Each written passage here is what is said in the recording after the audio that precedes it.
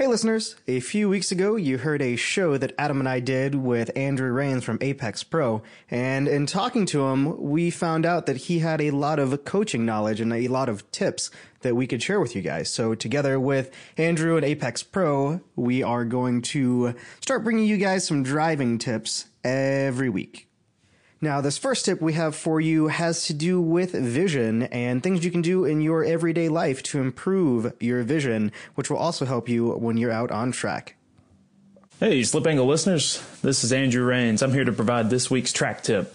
So what I want to do is just offer a little bit of insight, maybe something that I've learned that can hopefully help you challenge yourself about how you think about your own driving, and hopefully it gives you a different perspective on your progression and how you're improving, the things that you're doing to challenge yourself as a driver. So first off, I want to touch on vision really quickly, and that's where do I look when I'm entering a corner? What do I do with my focused vision as I'm driving around the racetrack? And something that I've noticed with me, and I'm sure you've experienced something similar, is the more laps you do, the more comfortable you get, the further ahead your vision starts to go, the more stuff that you start to see, the more aware that you become. So I think it's all about channeling our focus and our energy early on when we're on track, early on in the session, to get into that kind of zone where we've got our vision further and further ahead.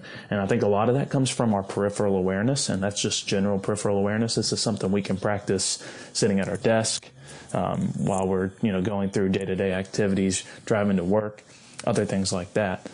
So something that we maybe heard a lot about through something like Ross Bentley's Speed Secrets or other driving-related content is sitting in a room, looking at the wall, and trying to pick out the exact details of the objects in the room around you. Try to get a full 180-degree view with your peripherals without moving your eyes or your focused vision at all. Because what we really have to do is increase that peripheral capability, our capability for our non-focused vision to determine what's going on around us in order for our field of vision to open up when we're at speed on the track.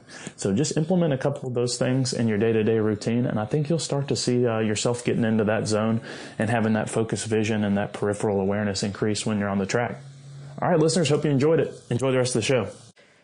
Thanks for that tip, Andrew. For more information on Apex Pro, you can check out apextrackcoach.com.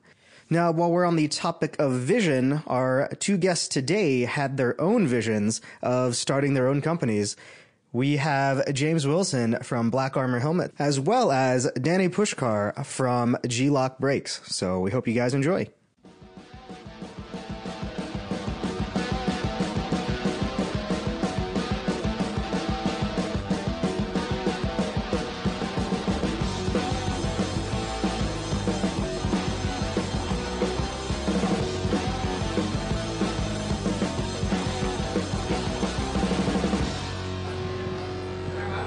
Welcome, everybody, to Slip Angle Show. I'm Austin Cabot. I'm Adam Jabay. What's up, Patty? What's going on, man? We're at the end of day one of PRI. This is literally like 3 weeks of content now. My voice is hurting. Currently, we are with Danny Puskar from G-LOC Brakes, and also joining us is James Wilson from Black Armor Helmets. What's up, guys? Nothing. How are you guys doing? Doing great. Thanks for having me. How's the PRI show for you guys so far?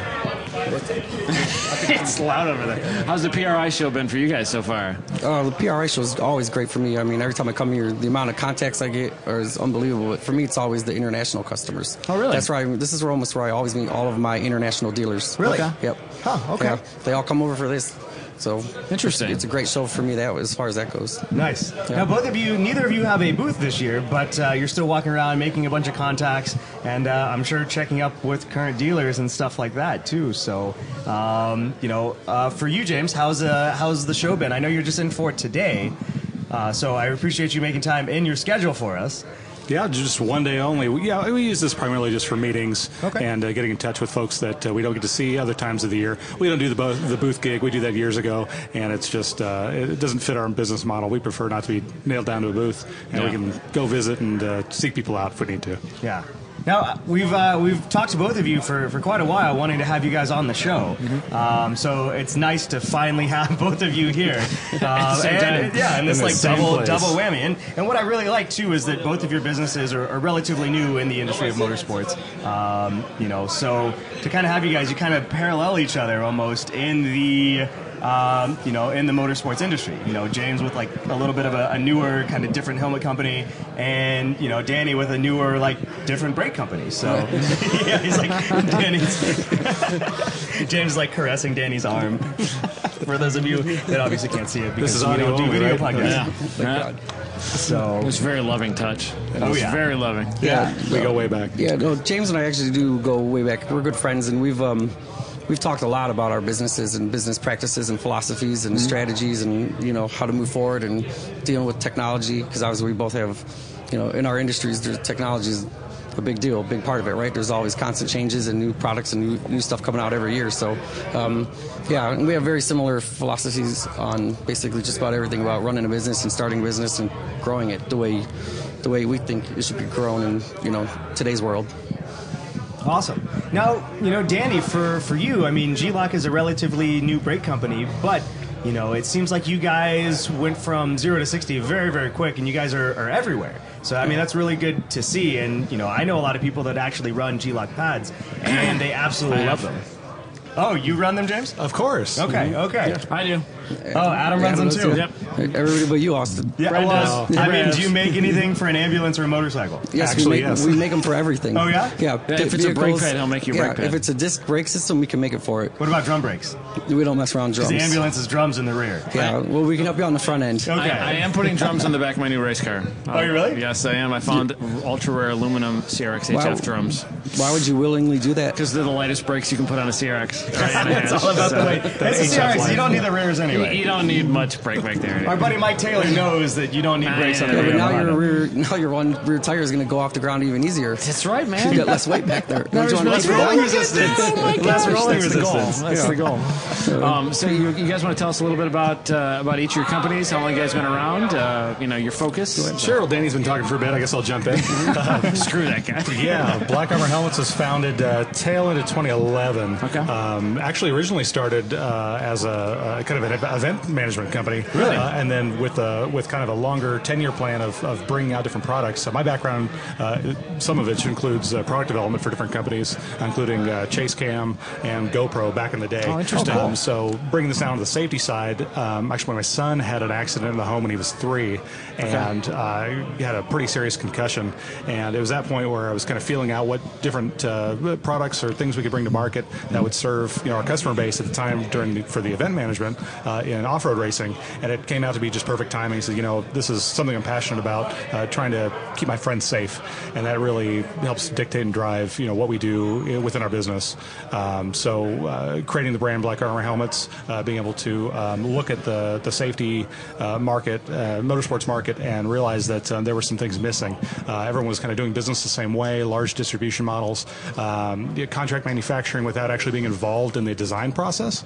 And so that's really where we changed, where we're getting in and saying, why is this, why is the helmet built this way? Why can't it be lighter? Why can't it be stronger? Why does everyone distribute in this model rather than going direct? Okay. As we found more and more that we were building helmets for our friends' heads. It was going on Danny's head. It was going on Austin's head. It not going on a shelf somewhere to be sold at a later date. So that really helped create our own internal philosophies on how we did business. And then meeting Danny not too long after that, and how he was doing business with a former company, really struck a chord with me. And we kind of have the unbrake company and the unhelmet company by doing things our own way. And it seems to be, both on the product side and on the way we do business, seems to be attractive to our customers. Nice. Yeah. So, I mean, Black Armor, where did the idea for Black Armor come from? I mean, obviously, your son had an accident that, resulted in a concussion. So safety and protecting, your head kind of was top of mind. Yeah, and I've been racing since the late 90s, autocrossing then and then getting into road racing briefly in the early 2000s. And at that time, even currently in current autocrossing, you don't think of this stuff. You find whatever scuzzy helmet you can get your hands on, throw it on. If it's legal, it's good to go. That's really all the things we worry about. And even in lower levels of club racing, people don't think about their gear a lot. I'm guilty of that. Yeah. A lot. I was too. That was it. Yep. And if it's legal, it'll run. Yeah. If it's legal, run. If it's not split down the middle, if you can hide something from the tech guy, you're putting Sharpie on tires. So you're not showing cord. You're good. Same thing with a helmet. And so when it came to having something this is going on your head. I mean, it's really serving a purpose. And upper levels of racing, you can get hurt falling off your motorcycle in paddock, or you can crash into a wall at 70 miles an hour or faster.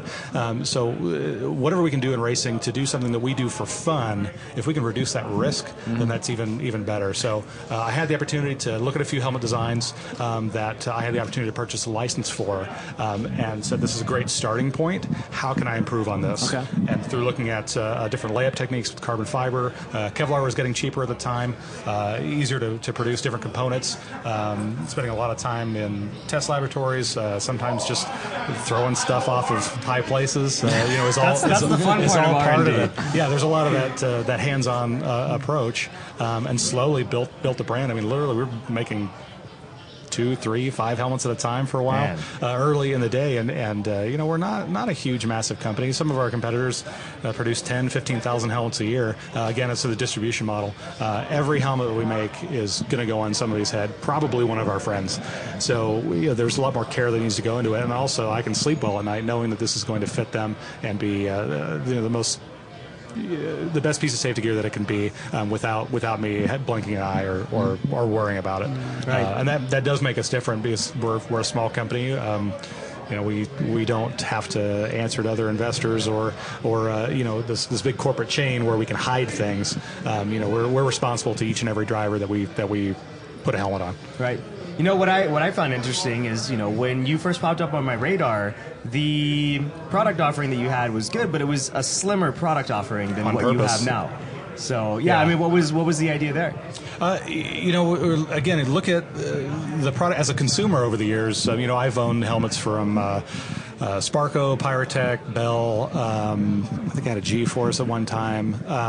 But of all those brands, I had a hard time buying a product. I didn't know what was going to fit me, what was correct. All the helmets were all different. There was almost too many part numbers, too many SKUs. I thought, wow, that's really confusing for me as a guy that likes to overthink things. If someone wants to be simple and just say, what's going to work for my application or most of my application, then why don't we simplify it? That's on the consumer side. On the tooling side, you know how expensive it is to make new tooling and new setup? I can imagine. I've been asked today several times, what's the new helmet design? Like, man, we spend so much money on tooling trying to get it right and then be modular and expandable, more expandable. So we start with a simplified offering. So we actually have one helmet mold. We can make for the full face helmets, we can make either the circuit or the arrow. The only difference between the two is the little lip on the front of the arrow. But it's actually just an expansion off the existing mold that's on there. Okay. All the parts, they're like Legos. They can be expanded, different thicknesses, different ways to custom fit a helmet, all without having to have all these different forms of tooling, extra expensive molds, and that allows us to keep the cost low, but also have a simplified offering for our customers. Okay. So it's multifaceted, but Danny can talk about some of that on his manufacturing side. Because we've actually had the opportunity to make brakes together. Yeah, we have. In fact, I wanted to go back and say with him, back in, you said it was February when you came and stayed with me? Yeah, February. For 2 or 3 days? Past year. Yeah, he came to Charlotte. Obviously, he's from Austin, Texas. He came from Charlotte, stayed with me for 2 or 3 days, and he wanted to go meet with some composite companies and various other companies that he could potentially work with or get products from. And I remember, I don't know if you remember this, but I said to him, why do you want to meet? You're already making carbon fiber helmets. Why do you want to meet with another composite company? He's like, because I might be able to do it even better with them. So that always stood out to me when he said that. So it was pretty impressive because he's got a good product, and yet he's still trying to always improve and make it even better. Yeah, it was pretty cool. Well, thank you. Yeah. So what do you do differently than some of the other brake pad manufacturers, Danny? What are you guys doing nowadays? We use different. What makes up our compounds, the materials we use is very different than most companies out there. I'm not going to say them by name, but like the H brand company, right? Mm-hmm. They use a lot of. Who's that? They use a lot of.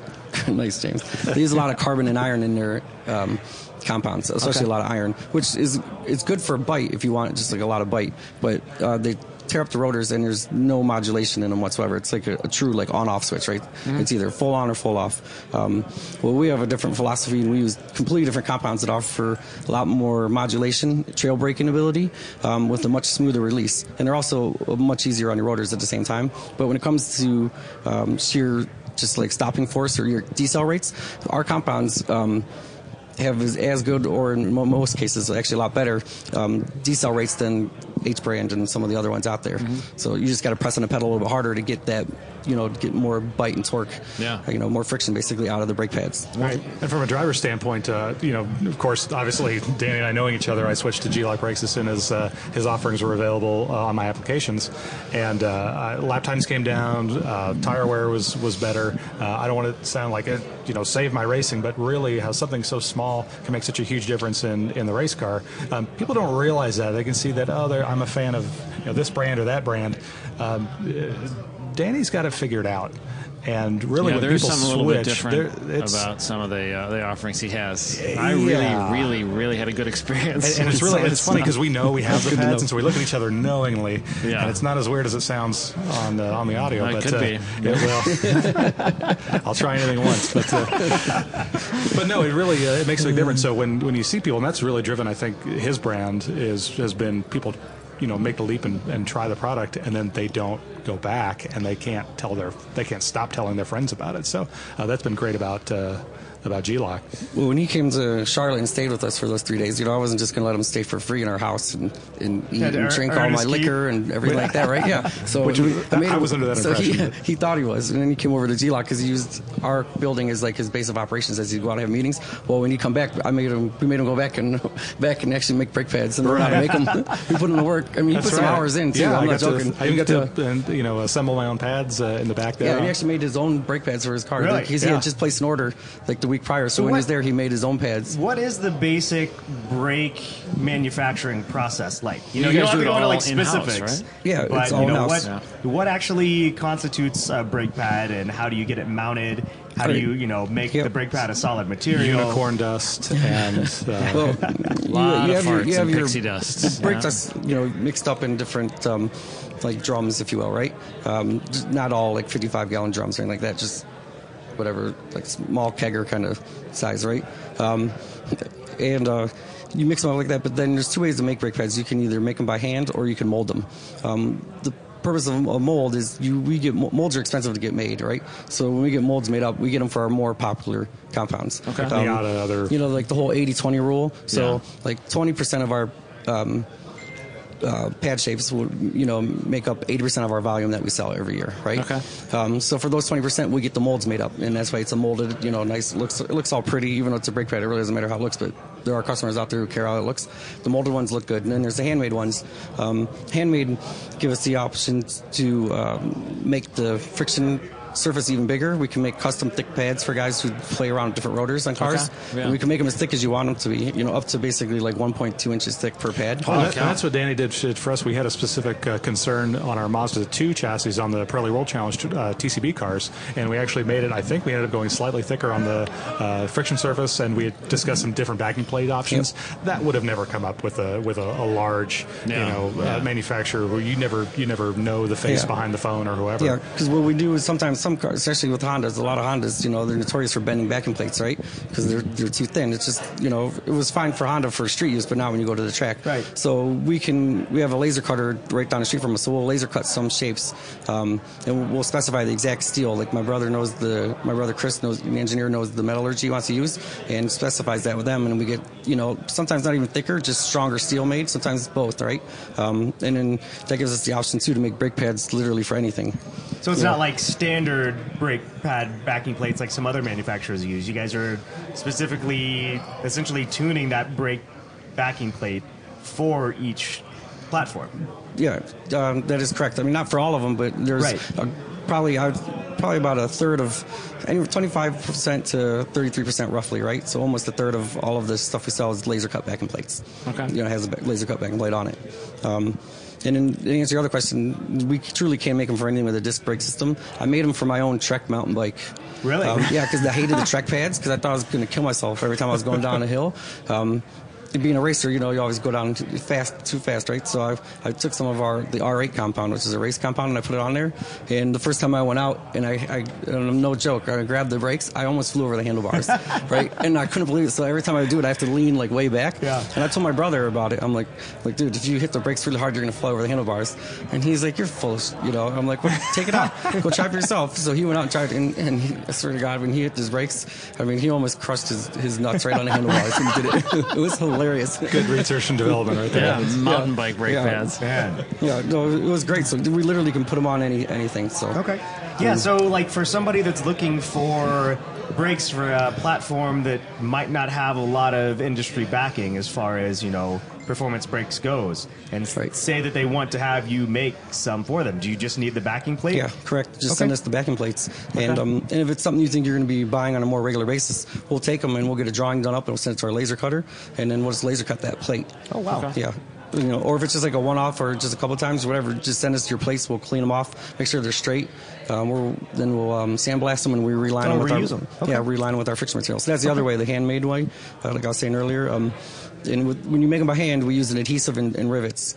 And all of our rivets are made of brass, so the brass will never Score the rotors. score the or rotors. anything. Yeah. So I mean, Is there a there's no way- special table where you assemble these?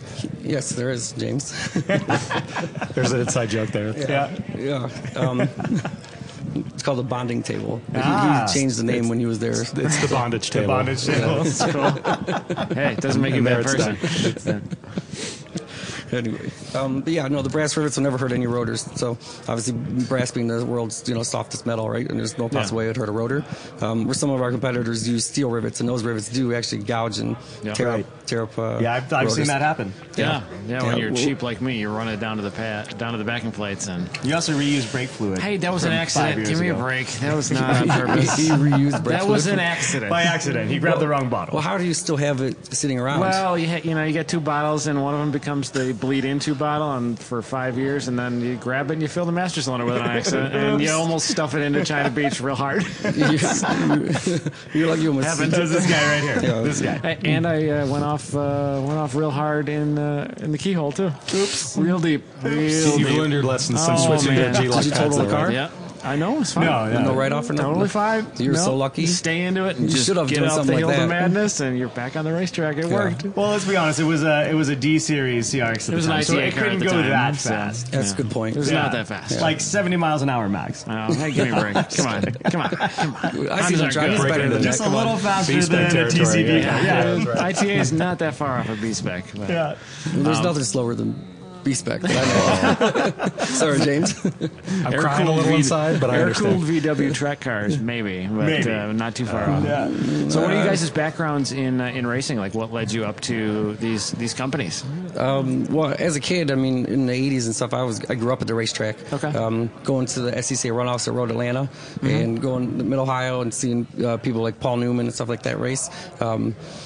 And so that was great as a kid. And then once I got into junior high, then my brother and I got into motocross, and we raced motocross for 5 or 6 years. Yeah. Got out of that because I went and played football through high school and college. And then when I got out of college, we wanted to get back into racing.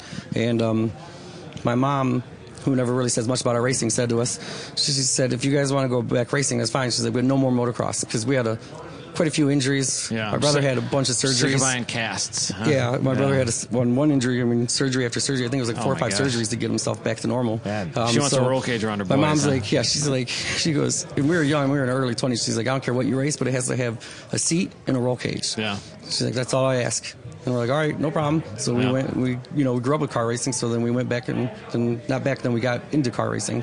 And then, we were sitting around, and this goes all the way back to like 2003. My brother and I trying to figure out a business. I was working for Roger Penske at the time. Oh, and really? He for his United Auto Group. Okay. And then my brother was working for an electrical company up in Cleveland, Ohio, and we were trying to figure out a business we could either create or purchase. That was involved specifically in racing, if not racing, at least the automotive industry, because that's what we were passionate about. Yeah. And then we were racing cars at the time, and the guy who founded this other company, we call it the C Company, right? The C Company, and we went and found some investors, bought that company, and spent 10 years growing that significantly. I mean, more than almost tripling the size of it. In 10 years, and that was going through an economy. That started in 2006. So Not a great time to start a. No, it wasn't. yeah. But we still were able. Every year we still had growth. Yeah, yeah. And unfortunately, we had some very big disagreements with the owners of that company. And just for the record, the owners of that company is no one with the last name Puskar. So no family members there. Yeah. There's a lot of false rumors about that out there. But anyway. I won't go into great detail about it, but long story short is they didn't come through on their end of the deal. So we started your own place. We tried to buy them out, and they refused. So we said we're going to start our own company then, and they said, okay, see you later. So. Yeah. 5 months later, we launched G-LOC brakes, which is honestly the best decision I ever made. How's it going? So, Everything going pretty well? Oh, it's been going great. I mean, nothing we but see you at every a lot month. of tracks. Yeah, so. And we've had a lot of growth. Every month we've grown. Good. And you're still making everything in-house? Yeah, everything's in-house. Cool. It always will be. Okay. We're never going to send stuff over to China or India or Taiwan or Mexico. I mean, it's all going to be made in the U.S. I'm just picturing Danny back there with like an old butter churn. He's just making his brake pads, dropping them onto some old back in place. He calls James in on the weekends to work the bondage table. Hey, somebody's got to run the bondage table. That's right. some more fun. Yeah. Zippered masks count as protective equipment. So how did you get into racing yourself, James? So in high school, my sister was dating a guy who drove his car around parking lots down in San Diego. Oh, one of those guys. Honda CRX. One of those guys. And I thought that was just the coolest thing, and I thought, I'm going to try that one day. Yeah. And when I was old enough to get my license and go do that, he took me along, and that relationship didn't last between my sister and him, but the love of racing did. Yeah. And that was my active participation. My mom was a big racing fan. It was the one. I remember that was the one Sunday we didn't quote have to go to church growing up was Indy 500 weekend on Sunday. So and she took us to some of the pass there. Yeah. We used to watch the Camel GT cars running at the Del Mar at the track down there, and so that was fun to do that in person. Autocross for a bit, dabbled in road racing in college when I thought I could afford it. That wasn't the case. That's really stupid expensive. Yeah, even when you do it poorly. It's really expensive. I've been doing it poorly a long time, so that's good. You ran cross country and track in college as a collegiate athlete, and I actually got hurt and couldn't continue, and I realized, I love racing. Why don't I get back into that? And did a little more road racing, back to national autocross, won a few national championships over the years, and then jumped back into road racing about 2012 with the B-Spec car, and started doing that, racing Pirelli World Challenge. You've mainly ran PWC with that, right? Mainly PWC, yeah. That was a long-term project that, if I was going to go in with it, I was going to try to be, as versatile as possible. At the time, we could race with Grand Am, PWC, NASA, SCCA Club, same car, just to change a tire. So I thought, hey, this is perfect. Yeah. So got about a little over 5 seasons in that. Had a big wreck earlier this year at NOLA at a SCCA Majors race. Yeah, I remember hearing about that. Yeah, it was unfortunate. And I take responsibility for that. I had been traveling. Actually, I had just come back from North Carolina and didn't sleep too well, and just wasn't focused on what I was doing, and had an off and rolled the car. But no major injuries, and really opened my eyes to some things. But that's in a nutshell some of the racing. I won a Rallycross national championship somewhere in there as well. Really? 2012. You've done a lot of this, huh? Yeah. What classes did you run autocross in? Where you won there? Oh gosh, H-Stock in 07. Okay. In Pro Solo, and then STX. Was a 2010 national champion in STX and a Subaru, and then won Rallycross stock front-wheel drive in a Mazda in 2012. Very cool. That car later became the B-Spec car. So really? That was a lot of fun. And a funny story, I didn't have enough money to pay for the roll cage in the race car, so I took the car to Rallycross Nationals with the intent of winning so that I could take the contingency winnings and pay my cage guy to finish it. Was that around the same time that Andy Hollis had a Mazda 2 as well? I think he was running STF, I think, in the car. And being another local Austin guy, we shared a few tips and tricks back and forth. I think he actually had a hand in developing the B-Spec suspension kit for the car. I like those little cars. They're fun. They're fun. Cool. My boss, Stephanie Anderson, has one on the street, and she still races her B-Spec car. Just came off of the Mazda Raceway Laguna Seca weekend at Pirelli World Challenge, where we both got to race the final weekend that they were running TCB ever. So that was good to be a part of that. But she's got a pile of those cars along with her Spec Miata, and just love the Mazdas. They're great cars. Yeah, they really are. Now, Danny, do you want to tell us a little bit about the brake pad compounds that you guys offer currently and what they might be best suited for? Like each one? Like go through each compound? Yeah. All right. So, we have 87 compounds. Yes, we do. We'll be there for 2 hours. No, that's the beauty. There's only 7, I believe, right? Yeah, we have 7 different compounds, basically. We were just talking about this. Yeah, because some of our competitors have multiple compounds for just say for street use. You know what I mean? Like the H company, I think we came up with 4 compounds they sell for street use. So it's a lot of confusion. It's so anyways, confusing. for us, I think 1 or 2 is fine. Right now we have 1, which is the GS1 compound, which is great for street use. It's going to last a long time. I mean, I just changed them out on my sister-in-law's car, and she had them on there for almost 6 years. Wow. Yeah, it lasted a while. In fact, even in my wife's car as well, believe it or not. But you'll get a lot more. Your rotors will be super easy on your rotors, great for street use, but do not take them to the track. If you want to do some autocrossing, you can. Hill climbs is even fine.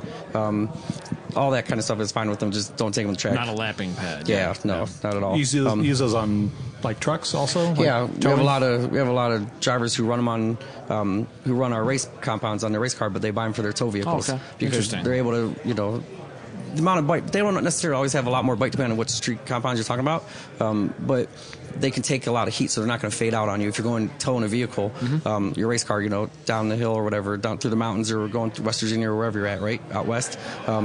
You're not going to overheat it because it's got twice the heat capacity as your typical OE pads. Huh. Yeah, I actually have a set on my F-250 that we tow all over the country with our big 28-foot trailer. Yeah, it's a low dusting compound, like I said, and non-corrosive dust. It's great for that. Maybe that's what I should get for the ambulance, man. Maybe Yeah, you're we can make it that's for what us, I like I said. said. So, and then the R6 is our autocross compound. It's what it sounds like. It's specifically, designed for autocrossing applications. It's got phenomenal cold bite. If you don't mind noise when you're on the street, it's a great street compound.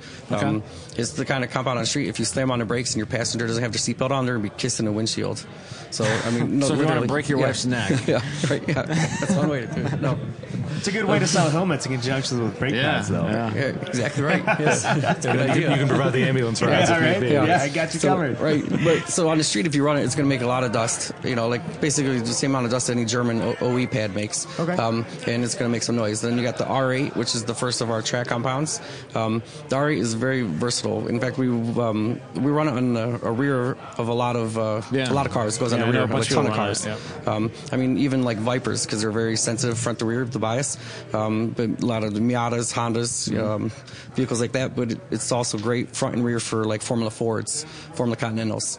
They love that compound. It works great on those kind of cars. And you can actually run that one too on the street if you want as well. For those, that's like our most versatile as far as guys who don't want to change pads out. They want to for like drive a track daily. day guy, It's like track day guy. the lazy man's pad? Yeah, the lazy That track day sounds guy. like me right there. Yeah, you just want to drive it around on the street, not change anything, go right to the track. Well, the R8 is the best compound for that because good cold bite, not going to kill your rotors when cold or hot, and it can still take track type temperatures.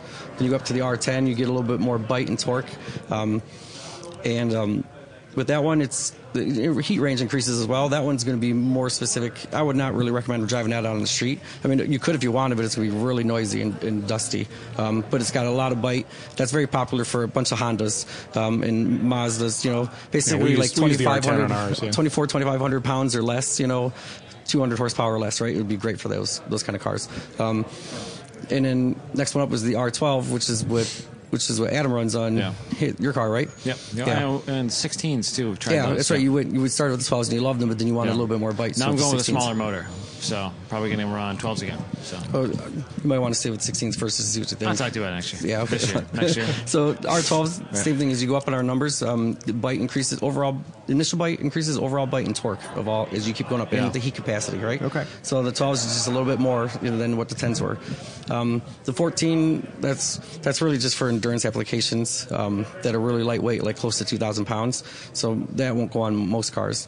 And then you go right up to the R16, which is the one that Adam's been running, and we have a lot of guys running. Some of our front runners inspect me how to run that, but it also works on like T1 cars, T2 cars, like ST4 cars, if you're talking about NASA, right? Yeah. Those ST2 and those kind of cars. And then the top of the line for us is the R18. That one's got the most bite and torque of any compound that we offer. In fact, the coefficient of friction on that compound is actually greater than anything that I know of that any of our competitors offer. Oh, really? To date, yeah. Okay. So, but that one requires a lot of heat, so you got to have a pretty serious car to run that compound. Right. Like, You need a little weight and a lot of power, huh? yeah, or like a Honda S2000. Yeah.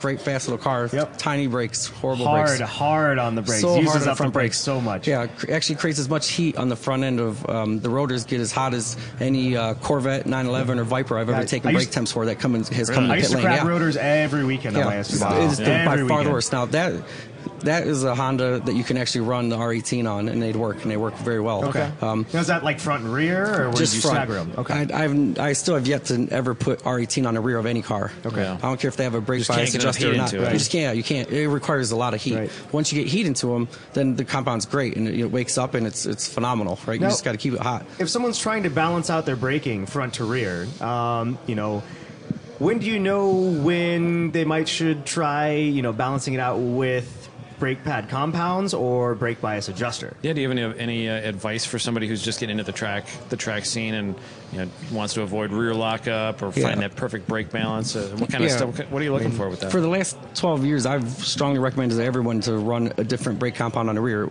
as in less like bite and torque, right? Less friction, to give it a natural bias. Even if they have a manual brake bias adjuster in there, I still like doing that anyway to give it that natural bias. It makes it easier to dial it in. The main reason being, under heavy loads, under heavy braking, the front tires, if you will, per square inch have less pressure. I mean, the front tires have more pressure per square inch than the rear tires, right? So if they both have the same amount of bite and friction on each end, well, the rears are going to be more likely to lock up on you, right, or engage the ABS if it's got less, pressure per square inch on the rear tires versus the fronts, right? So I like that natural bias. And someone new getting into it, you definitely want to go lower on the rear just to help keep the ass end of the car basically under control. You don't want it coming around on you, because you know how many new guys do that kind of stuff, right? Under heavy braking. Yeah. I mean, it happens quite a bit. One thing I used to notice on my S2000 when I first started getting into tracking heavily, I would have this issue where I would get on the brakes real hard and the car would kind of dance around in the rear, ABS-wise. And what I started realizing was that it was from the front diving so much, the suspension compressing, that the rear was getting really light and the ABS was going crazy. Because as soon as I changed out the coilovers that I had to something that was a little bit stiffer in the front, that completely went away. Right. So, I mean, do you hear that a lot from people where, like, the car's going that way? How many times can you maximize the suspension setup without changing the brakes to get better performance? Versus, maybe messing around with the compounds. Yeah, like I could, in your situation there, I could have dialed you in just with brake compounds alone to help to basically not completely eliminate it, but greatly reduce it. Right. Like greatly reduce it. But ultimately, in that situation, that comes down to you just need a better suspension, whether it's shock absorbers and or springs, whatever. Yeah. So, but that's what you would want to do in that situation. But yeah, you can dial it in with brake compounds without doing anything else there. So. Anything for both of you guys? Anything big coming up on the horizon for your companies, or just build good products and sell as many as you can? Well, yeah, you always want to do that, right? That's always the goal. Should be the goal every day. No, we have a couple things in the pipeline, so hopefully, 2018 will titanium brake pads that shoot all the sparks. Yes. Yeah. And stay hot all the time and take forever to cool off. So I would like to say, since you asked those questions, with you guys, don't ever put titanium shims on a brake pad. Why is that? It's horrible. All it does is if you're boiling, the reason you would do that is if you're boiling brake fluid. Yeah. Okay. Yeah. So, but by I've never doing tried that, it, but I've heard you're people use keeping that. a lot more heat into the brake pads themselves and the rotors, right? So you're going to wear those out, and you're also more likely to crack a rotor because it's getting even hotter, right? So if you're boiling brake fluid, what you should do instead of putting titanium shims on there is actually get proper brake fluid. Yeah. And if you go all the way up to the most expensive stuff out Castrol there, SRF Castrol SRF, exactly right. Yeah. If you get up there and you're some still boiling ducting it, maybe, then you by that point you should have put on stainless steel brake lines and cooling ducts. And if you're still boiling it, then you need to look at doing like a big brake kit, because you're out of luck there. And titanium shims unless you're in like one of the prod classes or whatever, where you're stuck with your ancient stuff. Right. But. So if you're getting that hot where you're boiling brake fluid after you've done cooling ducts, stainless steel lines and proper brake fluid, then if you put titanium shims on there, all you're going to do is, if it's getting that hot, is you're just going to go right through pads and rotors super quick. But you won't boil your brake fluid, but you're going to be spending a fortune. Is the titanium really that good at blocking the heat from the caliper? Yeah, it's a great barrier. Really? Yeah, it is. I've never tried it. I've heard people doing that. I know. I'm sure some of these shim companies aren't going to like hearing me say that, but you don't need it. There's other ways around all that. You should to fix figure the that big out. problem versus Band-Aid the small problem. Yeah, exactly right. So interesting. Yeah. But yeah, titanium shims, don't ever do that. Cooling ducts, if you're going to track a lot, do track days, always put cooling ducts. It's a one-time. It'll make everything last longer. Yeah, it makes everything last longer. Keeps it cooler. I mean, everything from not just your pads and rotors, but even like the caliper, piston seals, your wheel bearings, your hubs, all this stuff. Everything lasts longer. Yeah. It's just so smart to do, and it's just, it might cost you $200, $300, $400, but it's only one time and you're done, right? So it's do those things and run proper brake fluid. Don't run anything you could buy at AutoZone. or advanced or Danny came off says- the assembly line. Danny says, "Don't be a dummy. Build a good car, and then he'll sell you brake pads. Right. Or he'll sell you brake pads regardless." Yeah. Now, I know that there's a lot of talk out there too about the proper way to bed pads in. And I know obviously you guys have a specific method that you recommend for people to do. But what if you don't bed the pads in correctly? What are some of the things that can happen? We're going to end up glazing them over, and once they're glazed over, I mean, you've lost a significant amount of friction, right? And they're not going to perform anywhere near like they should. And Right. it's not going to be very fun on a track, to be honest with you. And now the purpose of bedding pads in is to transfer material from the brake pads to the rotor surface, right? Because brake pads work the best when they're working with similar materials. Well, there's yes and no. That is part of it, but the true bedding of a brake pad has really not much to do with the rotor of it. I mean, it's the final curing and outgassing of the friction material itself. Okay. And then the other part of that is, like you're saying with the rotors, where you want to get the friction material down, that transfer layer down on the surface of the rotor, right? And then also the two surfaces have to mate up so they have like the same fingerprint, if you will, right? And that's ultimately what a brake pad grips is. It's gripping its own material on the surface of the rotor, right? That's going to create the most friction when it's trying to, rub against its own material. So that's also why it's important to start with a fresh rotor. It doesn't matter if you're running G-LOC pads or someone else's pads. You should always start with a fresh surface. You should never mix one brand's brake pad compounds versus another. Because even if some people are like, it worked fine. Well, it might have worked actually even better if you actually started with a brand new rotor. Right. Because it's only going to be gripping its material versus other materials on there. So if somebody isn't happy with the performance of their brake pads, is that usually one of the first things that you ask them? Yeah, I guess it's always one of my first questions. Yeah. Did you run rotors that have other material on it? Okay. Yeah. And 8 out of 10 times they say yes. Is there a way to bring some of that pad back if it glazes over? Yes, in the past I've ran it through a wire wheel a little bit. Or do you have any good options for that? Well, since this is going to be on the show, I'm just going to tell people what I want them to do. I'm not going to give them any other ideas of what to do on their own. But send them back to us, and we'll put them on our magnetic table grinder. It's got a diamond wheel. We put on it, we grind a real thin layer off the top, just that glazed layer. Start over then. And start over it fresh, and we send them back to you, and it's good to go. Interesting. And then back to the bedding thing, we can pre-bed the pads for you. We have a pre-bedding process, and so we can send them to you. So when you get them, just make sure you put them on new rotors, or the rotors, if it's already rotor that has G-LOC compounds on there, it's fine. You don't have to get new rotors. You just throw the pads on and you literally can just go if you get them pre-bedded. I think you guys are one of the only manufacturers that actually offers that service. So it was one of those things that I know when I was, I've never heard of pre-bedding before. Maybe I've never. You obviously have to buy the you were rotors, too. pre-bedded. Oh, cool. Yeah, that's how I buy mine as well. I didn't tell you, Adam. I just did it for you. That's cool. I appreciate it. Yeah.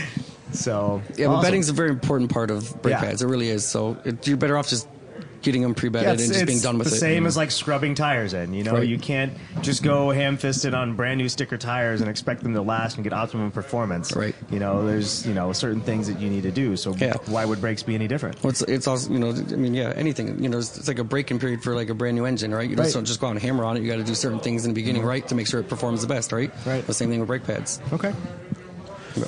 I mean, you can do whatever you want, but that's where I come in for the helmet side. You can make all kinds of bad decisions. Just in case things do go wrong. Then we're here to protect you. Yeah, as you guys said about new products for 2018 and beyond, this past year, Black Armor Helmets had done some product development work on a project for Snell with the new Elite Autosport standard.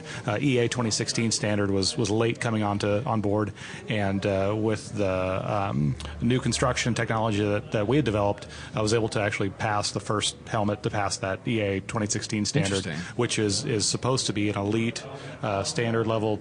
They call it the F1 standard, but it's not really because it's not currently used by many organizations, but it's supposed to be that high FIA super helmet standard. So not only does Black Armor Helmets work on our own products, but we actually do product development, engineering, project management for other safety companies, not just helmets. Operate contracts with those groups, trying to improve a process, improve a product, do other things through our engineering side, the Motorsports Product Group. So sometimes you'll see Black Armor Helmets and the Motorsports Product Group spoken back concurrently or in different circles, and it's the same organization. So we get to play with our own stuff, and then things that don't necessarily fit within our brand range, we'll do work for others, either more high-end stuff or low-end stuff on the end there. So exciting to work on those things. Always a pleasure to be able to be a part of someone else's brain trust to make racing safer and better for everyone. Yeah, I mean, for the product offering, I saw recently where you guys have a new helmet that I believe is specifically available through Winding Road Racing. It's a very, very light composite helmet, is it not? That's correct, yeah. We did a couple of years ago, they asked us to do a composite blend helmet that was painted. So normally we do a carbon helmet, clear-coated, looks really sexy in the sunlight with a couple mils of clear urethane, looks great. But they wanted something that was more like the standard offering that people were looking at. Some people get scared away with carbon fiber. They think, I can't afford that. Right. When really that's kind of the essence of our brand, is bringing it carbon fiber to the common man, because it's really not as expensive as people think it is. But there are benefits to using fiberglass, Kevlar, other materials blended together. Actually, in different layups, have different strengths and benefits. So yeah, we did do an exclusive product for a Winding Road. Offer that, I believe, right around the $400 range, with some of the features that I designed into the higher end helmet. Expandability with our mod pod systems for communications, for drink tubes, for air, force induction, things like that, at a more affordable price range for everyone to enjoy. And Winding Road has been a good partner with distributing that product line through their stores all over the U.S. Right.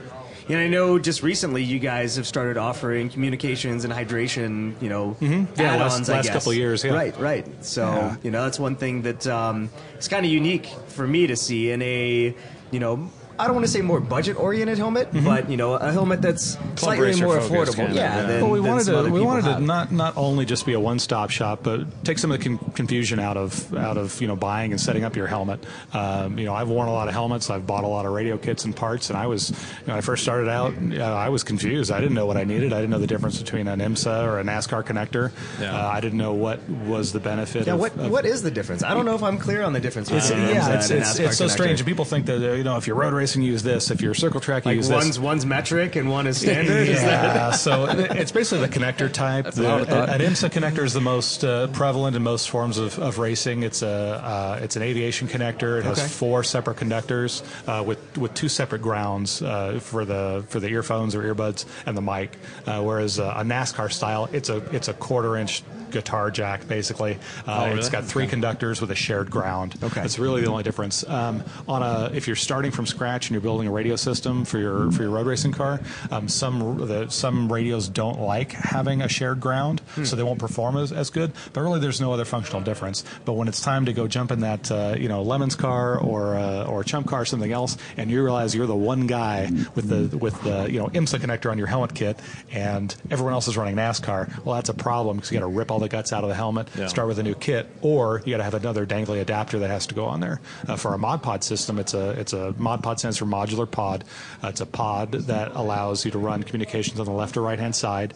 It has Panasonic speakers built into our helmets, and then the connector on the inside, it's basically a 5-pin mini XLR, which comes out to terminate into either a NASCAR or IMSA or off-road or Stilo or whatever system you're running, Peltor.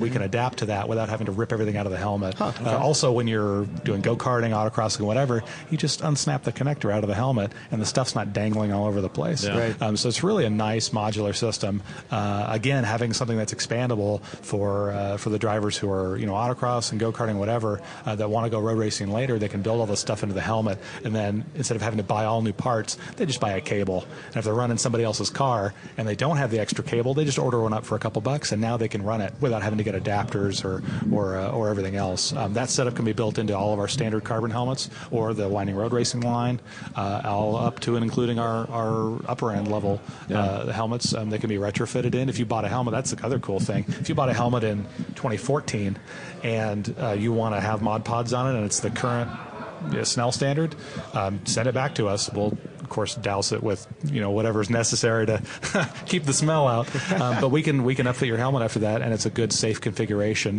We actually use all the same holes, the same locations that would be used for any of our accessories, so it's never a question.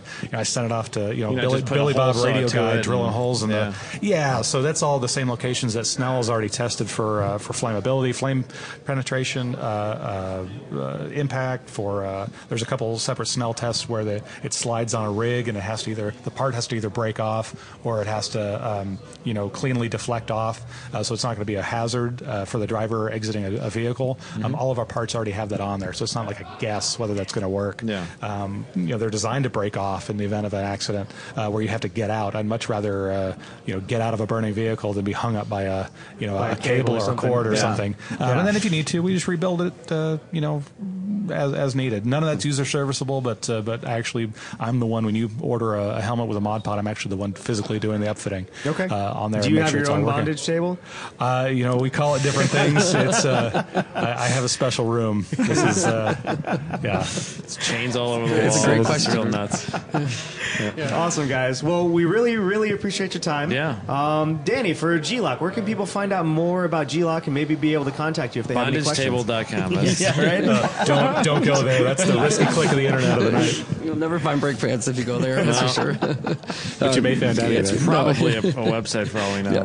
No, glocbrakes.com. So it's G-LOC, no K in there. Okay. We're not like Glock pistols. We didn't want to get sued by them. So No. we got the love those hyphen. pistols. Yeah, we got the hyphen and no K. So it's glocbrakes.com. Okay. So if you just Google G-LOC brakes without even a hyphen, it'll pop up. So it'll be the first thing you see. Okay. Awesome. Yeah. And James, where can people find out more about Black Armor helmets? Online, you can go to blackarmorhelmets.com, and you can always reach us by email, sales@blackarmorhelmets.com. Go to our Facebook page. We have a lot of fun, interesting things. Customers like to send us customer photos. We've had engagement photos where people were holding their helmets. freaking It racing was actually really weirdos. cool to see. Some weird stuff, We had a man. couple customers send us two. They were boyfriend girlfriend co-drivers in a rallycross car, and they sent pictures, kissy pictures, crazy stuff. Anyway, that's where Facebook comes in. Not just for cat videos, but you can find our helmets there You can as also well. find kissing racing helmet videos too. That's right. That's another questionable click on the internet, but check that out. And really appreciate your time, guys. Slip Angle Podcast. We appreciate it. Yeah, man. Yeah, thanks. Hey, you guys are Danny, awesome. James, glad to have you guys on. Yeah, Finally, after I think it's a couple time to go get tries. some dinner. I'll come Everybody's back. looking a little I'll come hungry. back if you want me to. So Yeah. we'll see. Yeah, Talk about some new stuff. Yeah, sounds good. All right, well, thank you, I guys. think it's time for dinner. Yeah, man. Yeah, let's go have some All drinks. right. We appreciate it, guys. All right. Thanks. Cheers. Thanks. If you enjoyed the show, share it with a friend. You can find us at www.tracktune.com/slipangle. You can leave us reviews and ratings in the iTunes store. We'll see you all on Friday.